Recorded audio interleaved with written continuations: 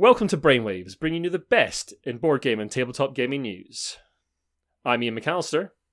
I'm Jamie Adams, and joining us this week is Matt Evans from Creaking Shelves, reviewer, YouTube star, and creator of the Which is Greater video series, which compares famous games to each other and then lets them fight it out for supremacy. He is also, I have heard, a massive fan of Arkham Horror the card game, so I'm sure he and Ian will get on fabulously. Matt, welcome to the podcast. Thank you. It's very, very nice to be here. Well, Arkham Horror fan, yay! Oh yeah, I do enjoy reading your articles. Tell us a little bit about yourself, Matt. What you do? Well, I review board games, critique board games, depending on how pretentious I'm feeling. So I've been doing that for about 4 years with the blog, and then started up the YouTube channel with a friend of mine who's much more experienced at video editing than I am, and so we could put together something a bit crazier, a lot more silliness than just your usual stand in front of a shelf of board games content. So yeah, we compare games on the channel, throw in quite a few jokes, and eventually come to some sort of conclusion, but it's not really the conclusion that matters, it's what's interesting. It's the journey, exactly. It was the conclusions you drew along the way. Yeah. That is it indeed. I've got a great admiration for anyone who does video. We looked at video briefly for the Giant Brain, but then decided that it was far too hard. It is a monumental amount of effort, yeah, which is why in like 2.5 years we've only put out 20-odd episodes of the show, so it takes a long time. Yeah, it takes an awful lot of effort. I have great admiration for your work. I really do. And anyone who's putting out like regular video content just blows my mind completely. Yeah, I mean, so much effort. Yeah, we took the kind of seasonal approach, which means we film a bunch of stuff and then release it all in like a 6-week period, and then don't release anything for a while we recuperate and then build up for the next season. A quality over quantity method of approach. Exactly. Anyway, thanks very much for coming on the show, and let's get on with things. These are the headlines for the week of 14th of October 2019. Kickstarter fiasco kicks up a notch. Keyforge cashes in by cashing out. And Wendy's serves up an RPG. No, really. All this and more on this episode of Brainwaves.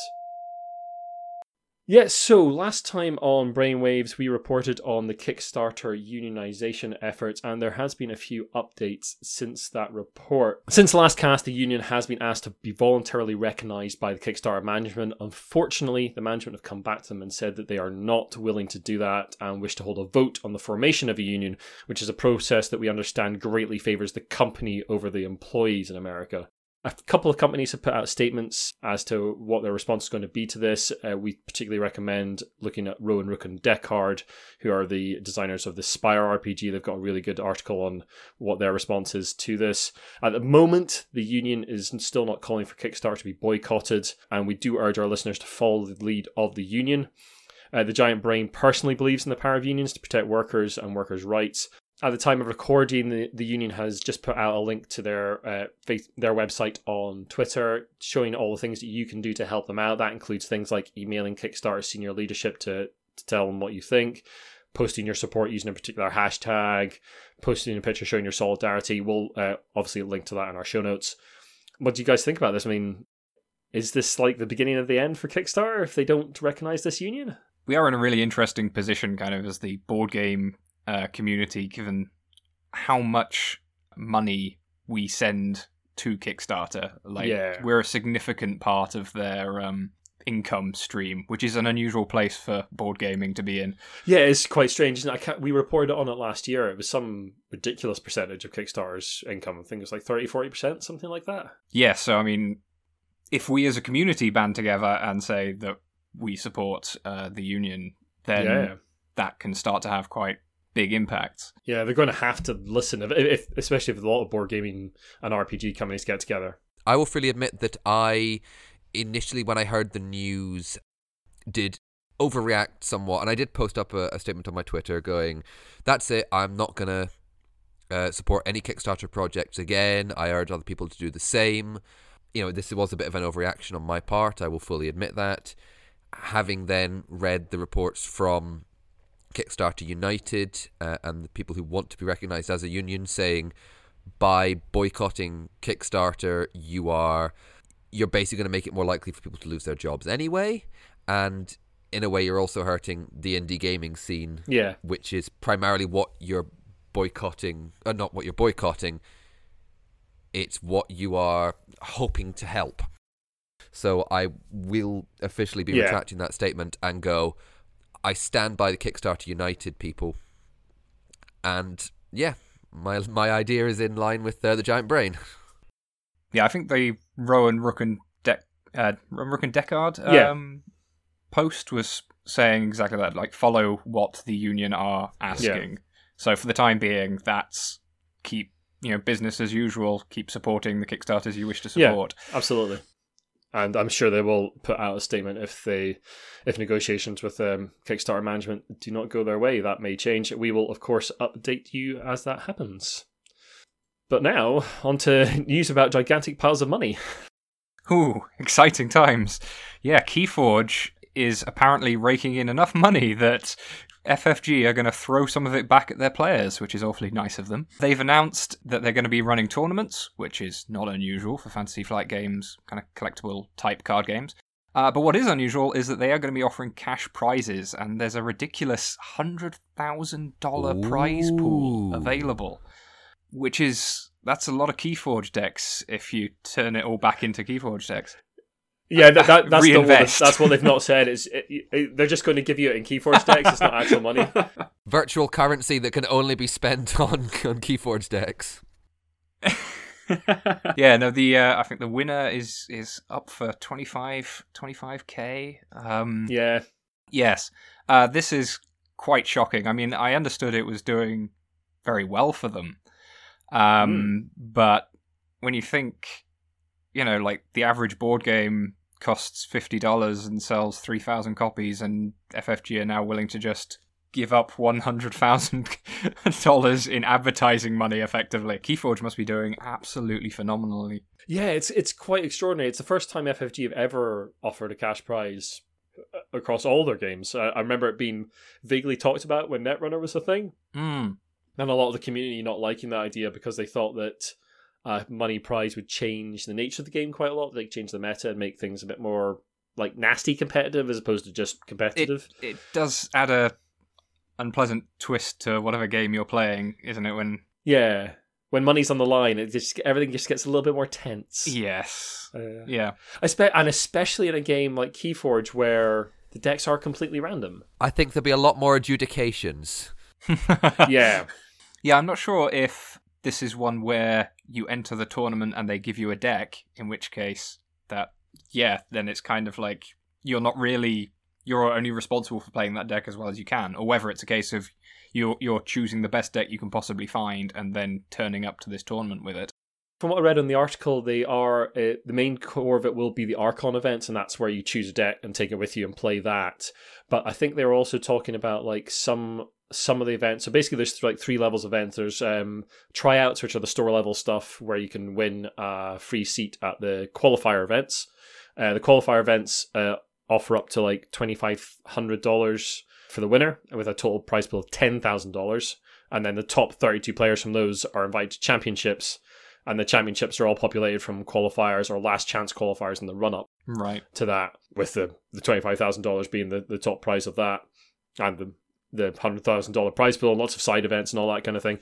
But one of the nice things about Keyforge is it does a lot of different sort of formats, and I really like the sealed format. Just being able to turn up and play is cool. I don't have to think about the meta or anything. I can just turn up and play and lose badly. Yeah. So, Jamie, I hear I can get an RPG with my fast food.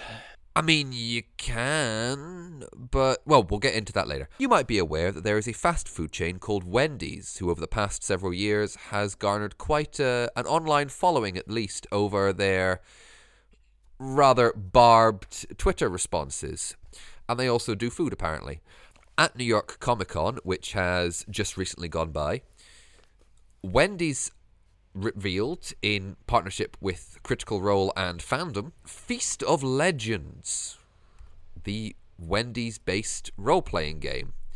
Now, this is not just a 10-page little supplement. This is a 96-page rulebook, with about half of it is our pre-written adventure, and the other half is rules and classes, where you'll be playing as characters in the nation of Freshtovia, in the land of Beef's Keep. All the character classes are named after Wendy's menu items, including the Order of the Spicy Chicken Sandwich, and the Order of the Baconator, and the Order of the Frosty, which will correspond to various role-playing classes: Pyromancer, Barbarian Tank, and Healer, respectively. Now, I don't know whether to be excited or apologetic. I'll be sick to my stomach. I'll be honest. I'll be honest. I'm a little bit more of the latter. While it is a very well presented book, very well formatted, I think the writing is generally quite nice. On the other hand, they were able to do this because, well, they've seen which way the wind is blowing, and tabletop gaming has had a massive resurgence in the last several years. It does still smack of a cynical marketing ploy. Oh yeah, I mean, there's a bit of that, and it's nice to see an RPG reach such a wide audience, I guess. However, Wendy's is a pretty poor employer in the States. They have gone against a lot of sort of like employment laws in the States because they want to pay their workers as little as possible. But on the upside of all this, Critical Role, when they were live streaming a play of the game, donated all their money from the live stream to the very charity that Wendy's had dissed a couple of years previously, called Farm Worker Justice. So all the cash that went from Critical Role stream went to that. Now, that might have been partly due to the wide Twitter backlash against this RPG coming out, but I guess that charity doesn't really care. So, you chaps are role players. Are you planning on picking up a copy? Well, here's the thing. Can't say I'm going to run out to my nearest Wendy's. Well, my nearest Wendy's is America. You can download it for free, and from the website, I did download it for free. I had a wee flick through it. Again, very well presented. It seems to be, not a bad wee game for free and a 96-page rulebook. And I understand why there's a lot of people who aren't wanting to talk about it because it is greedy, it's cynical, it's not funny, it's insidious. And in many ways I would agree, but at the same time it's still noteworthy that a big fast food company like Wendy's has taken note and has done this, which means get ready, because we're going to be getting associated things from KFC, McDonald's, Burger King, Denny's, Applebee's, maybe IHOP, Long John Silver's. I'm trying to name American fast food restaurants now, and I've forgotten, so that's fine. On to other stories in the news.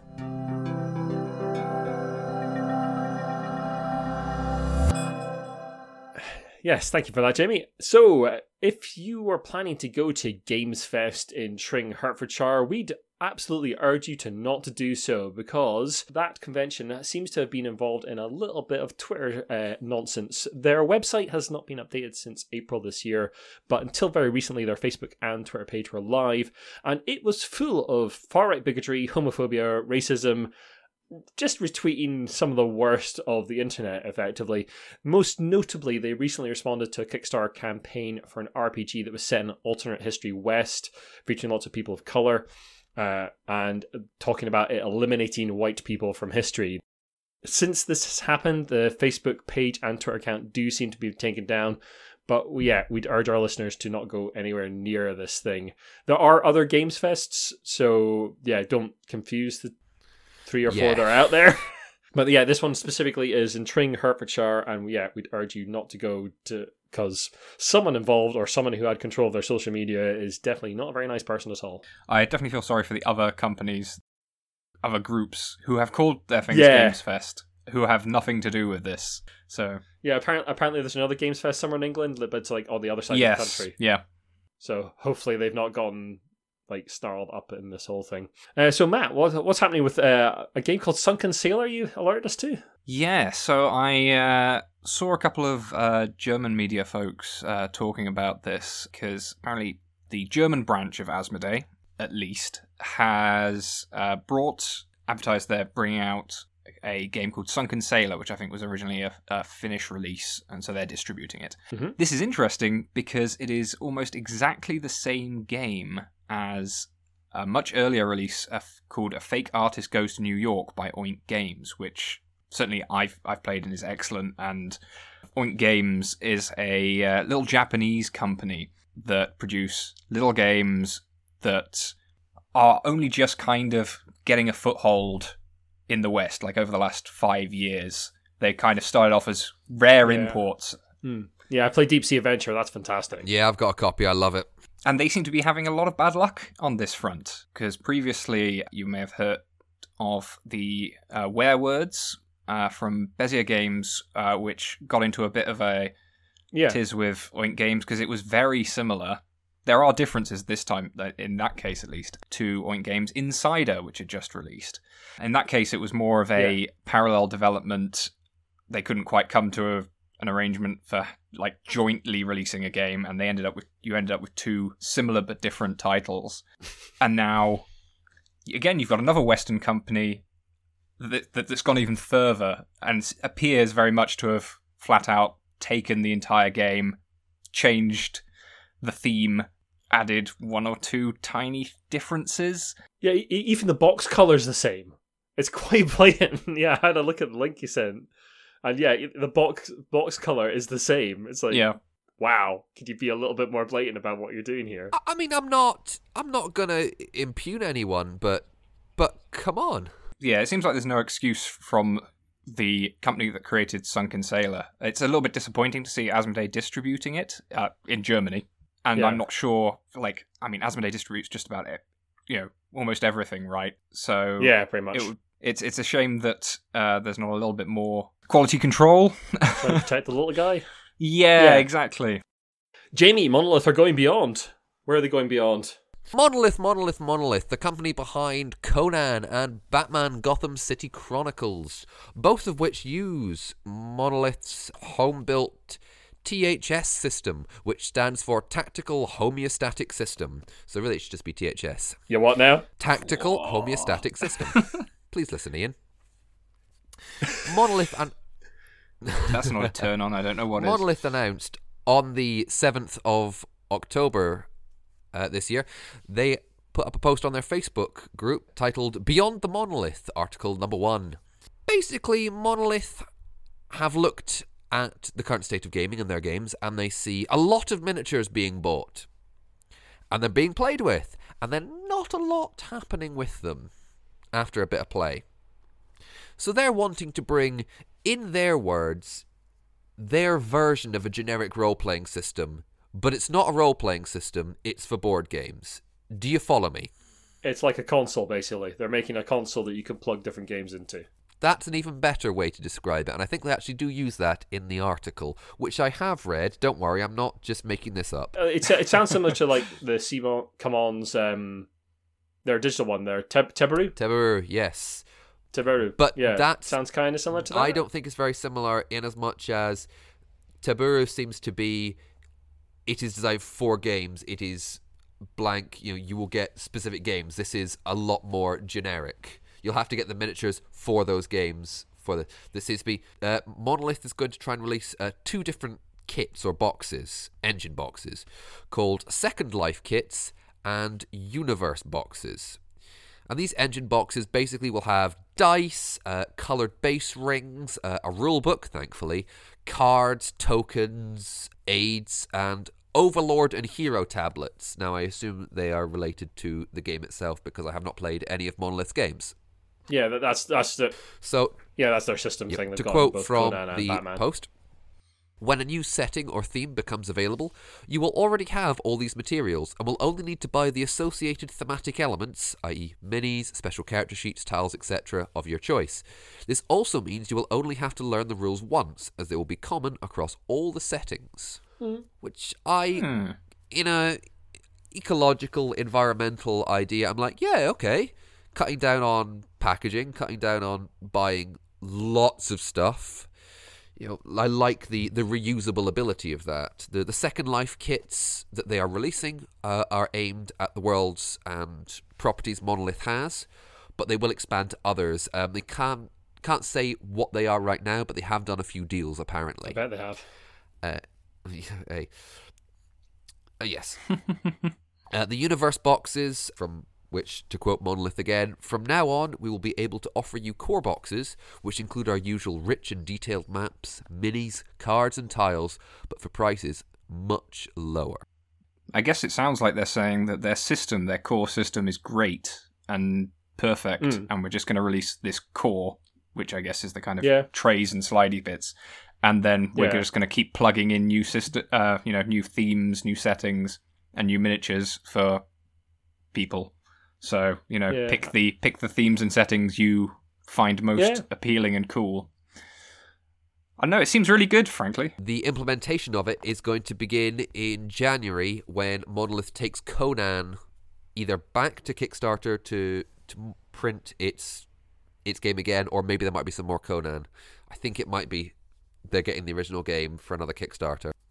Jamie, here Mattel are bringing Uno to more people, even more people than before. Yes, Mattel, that wonderful, wonderful company, is bringing a very old card game. I say very old. It's Uno.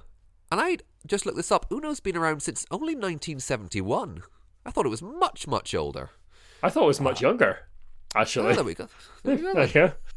There we go then. Well, you learn something new every day. I know, it's wonderful. You laugh and you learn. Brainwaves. It's wonderful. I'll get put on a t-shirt. There is a Braille version of Uno being developed and being released by Mattel in partnership with the National Institute of the Blind in the United States. These Uno cards will still be the full-coloured Uno cards, but will also have Braille in the corner of them, denoting their colour and value or type of action, to basically allow sighted and non-sighted people to potentially play games together, which I think is a wonderful move towards inclusivity and diversity. And it's also rather nice to know it's not the first time Mattel has released a version of Uno aimed at inclusivity. In 2017, just 2 short years ago, they released Uno Color Ad, which again was a standard Uno deck but had additional symbols on the cards to denote what colour they were for people with colour vision deficiency to play. Yeah, very cool. It's good to see a big company like that doing this kind of thing. It'll hopefully encourage other board game companies and RPG companies to do similar. And we'd really recommend if you're not familiar with it, Meeples Like Us do great accessibility breakdowns of board games. We really, really recommend that site for that work. Just a wee update on a previous Brainwaves before we move on to our brainstorm. Back in Brainwaves 34, we talked about Unbroken Kickstarter debacle, beside Golden Bell, all their problems with funding and getting the game out to backers. Unfortunately, that situation does not seem to have fully resolved itself. Backers, as we understand it, backers in America have the game, and the game is on its way to the UK, but various backers across the rest of the world still do not have their games, and it has forced Artem Savarov, the original designer of Unbroken, to launch a GoFundMe to try and pull together enough funding to ship the original Kickstarters to backers. You can go and check that out and maybe pledge a little bit to Artem to help him out. There's some extra bonuses in there for Unbroken backers, and hopefully that will see that resolved, but it is really unfortunate that Artem has had to do that. Again, he seems to be the good guy in all this. He's really being caught between a rock and a hard place.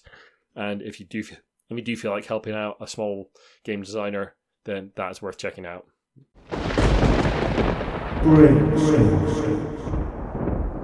Well, it's that time of year again when there's still a lot of conventions for board games kicking about around the world. Now we have the Essen Spiel happening very, very soon in, surprise, surprise, Essen in Germany.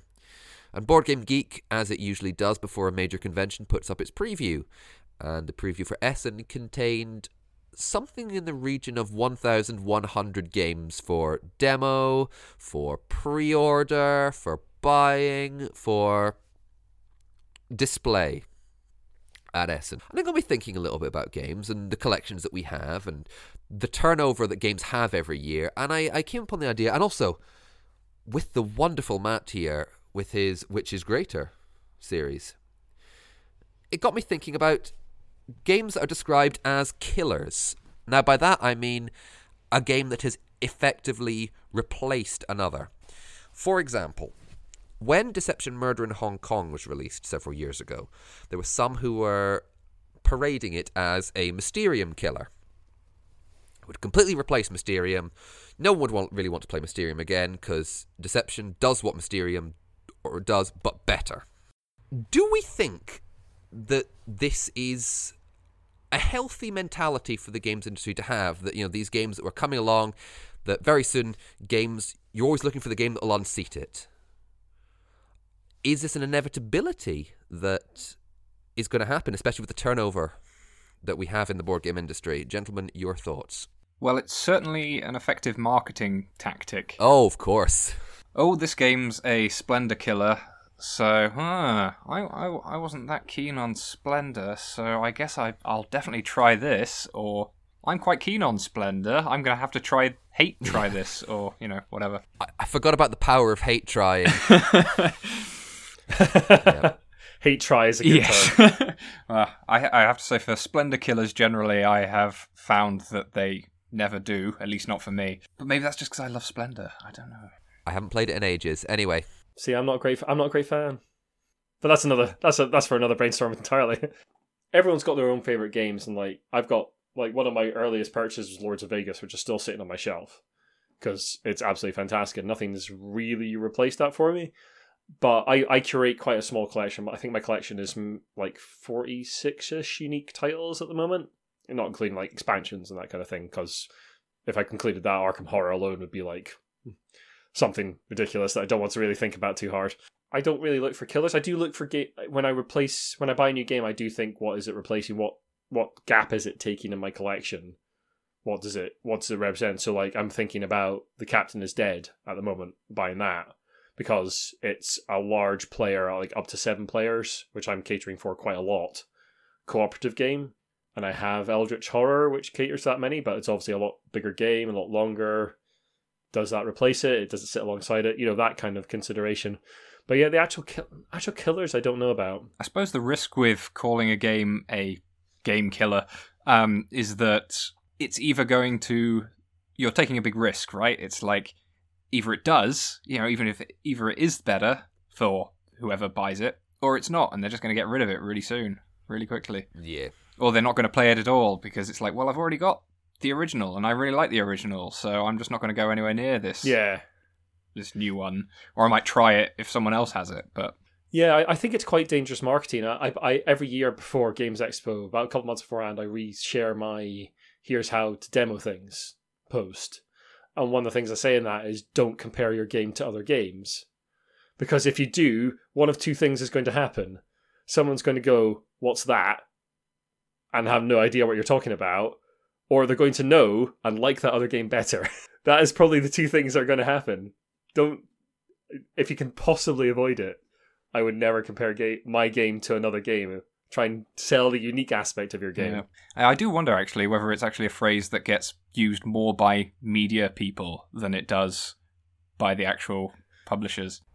Possibly. As in, it kind of spreads around through, the Dice Tower starts off by calling it I don't know, that to get attention for their video type of thing, and then that just percolates out. Here's 10 board game killers, number 5 will amaze you. And because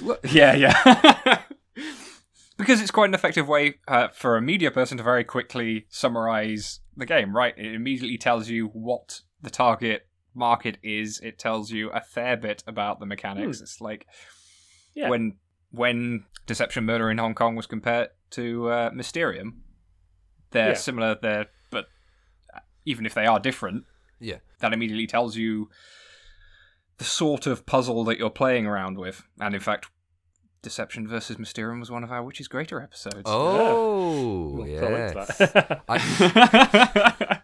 How dare you advertise in the middle of our podcast? Disgraceful. You can cut it out later. I think I saw that title drop just roll away. Let me just grab that. Sorry. Oh, it's very good. Yeah, Amazing. It was almost like it was planned.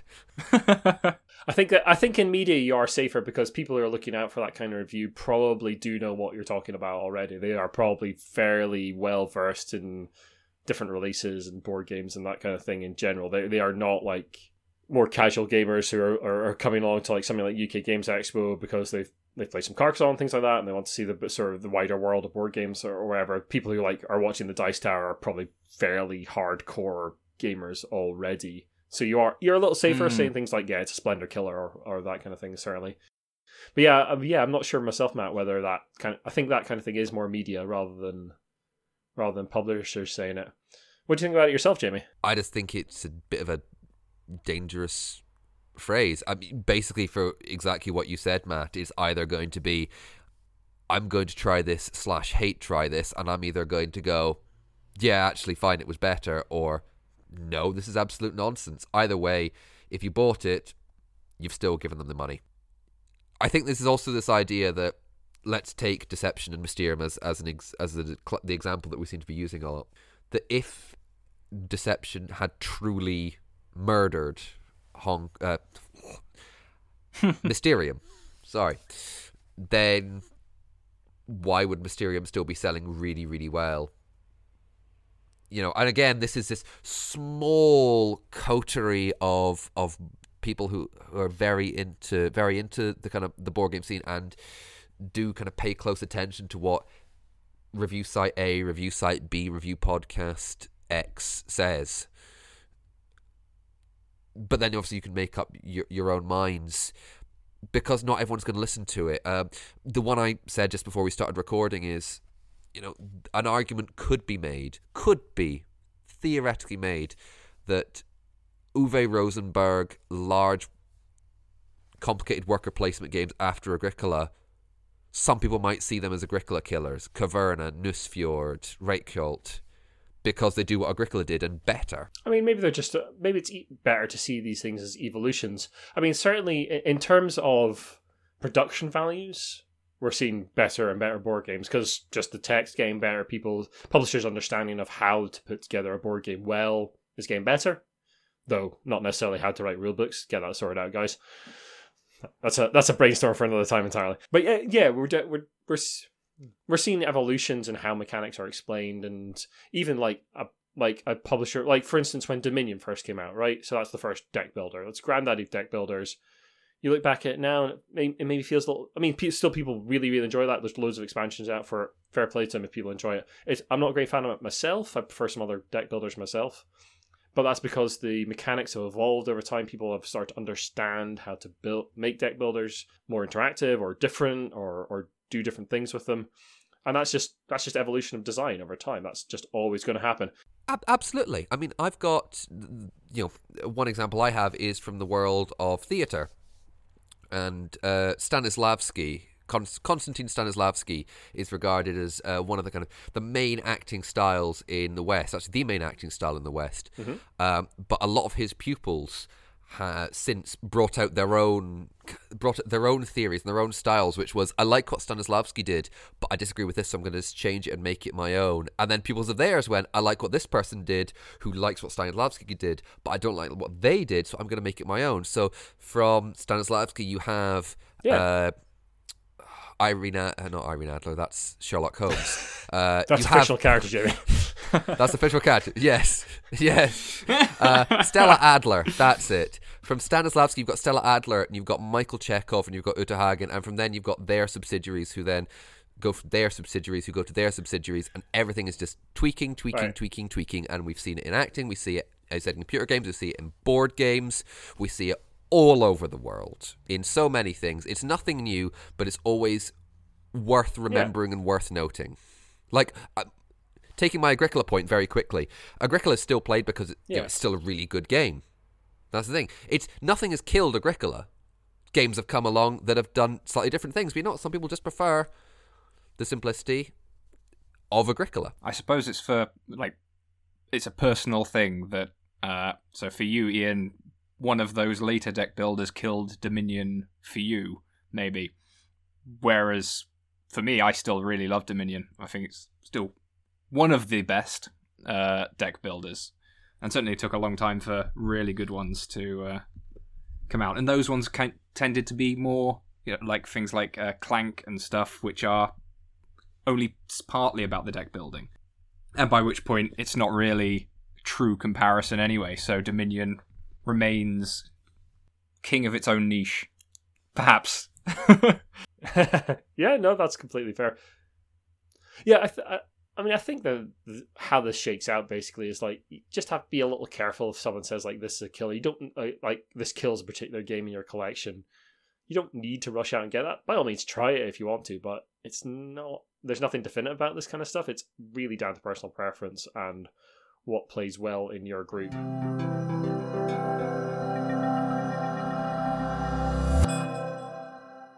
Well, the dinner bell has just gone, and we're going to have to head off very soon and finish off this wonderful, wonderful podcast. But just before we go, of course, it is the outro, so that means one thing. That is Monopoly news. That is the Monopoly siren. You're going to make me put a Monopoly siren into the cast now. Yes, I have brought a Monopoly siren into the cast. It's a very bad Monopoly siren, but that's what we have. So yes. Going to jail. We're not going not to jail. Go. We're heading to jail. Sorry, I'm not sorry at all.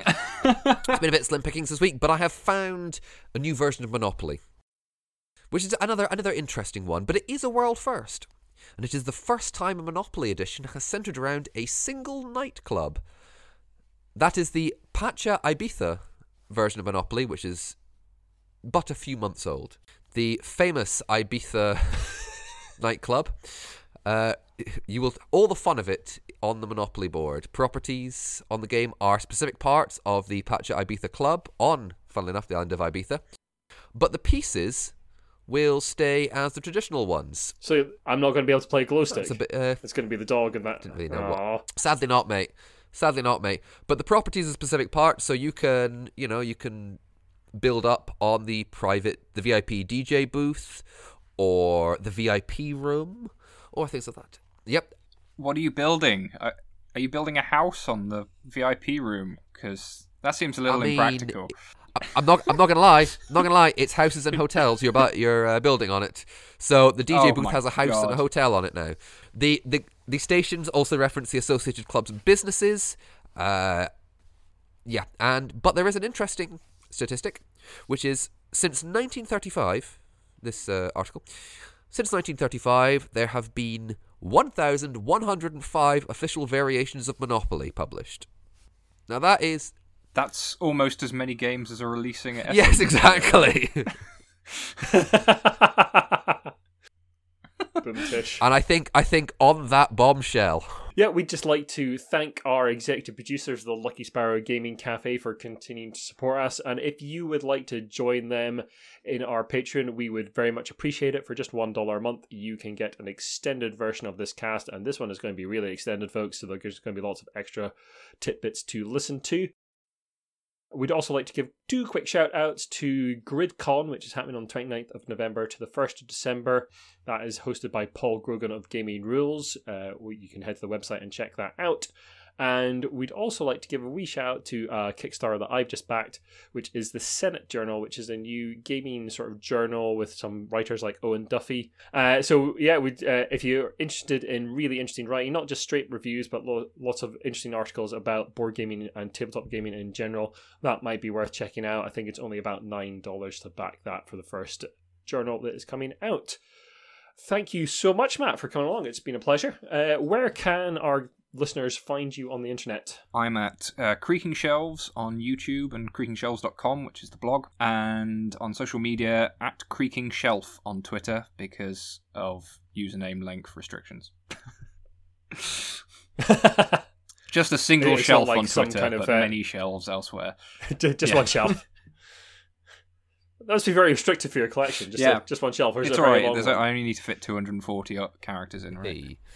Well, thank you very much for listening, everyone. If you like what you've listened to, then the best way to help us out and Matt out is to share our work around. So share the podcast, go to Matt's site, subscribe to his YouTube channel. You're almost at 1,500 subscribers. Yes, is that right? Yeah, getting there.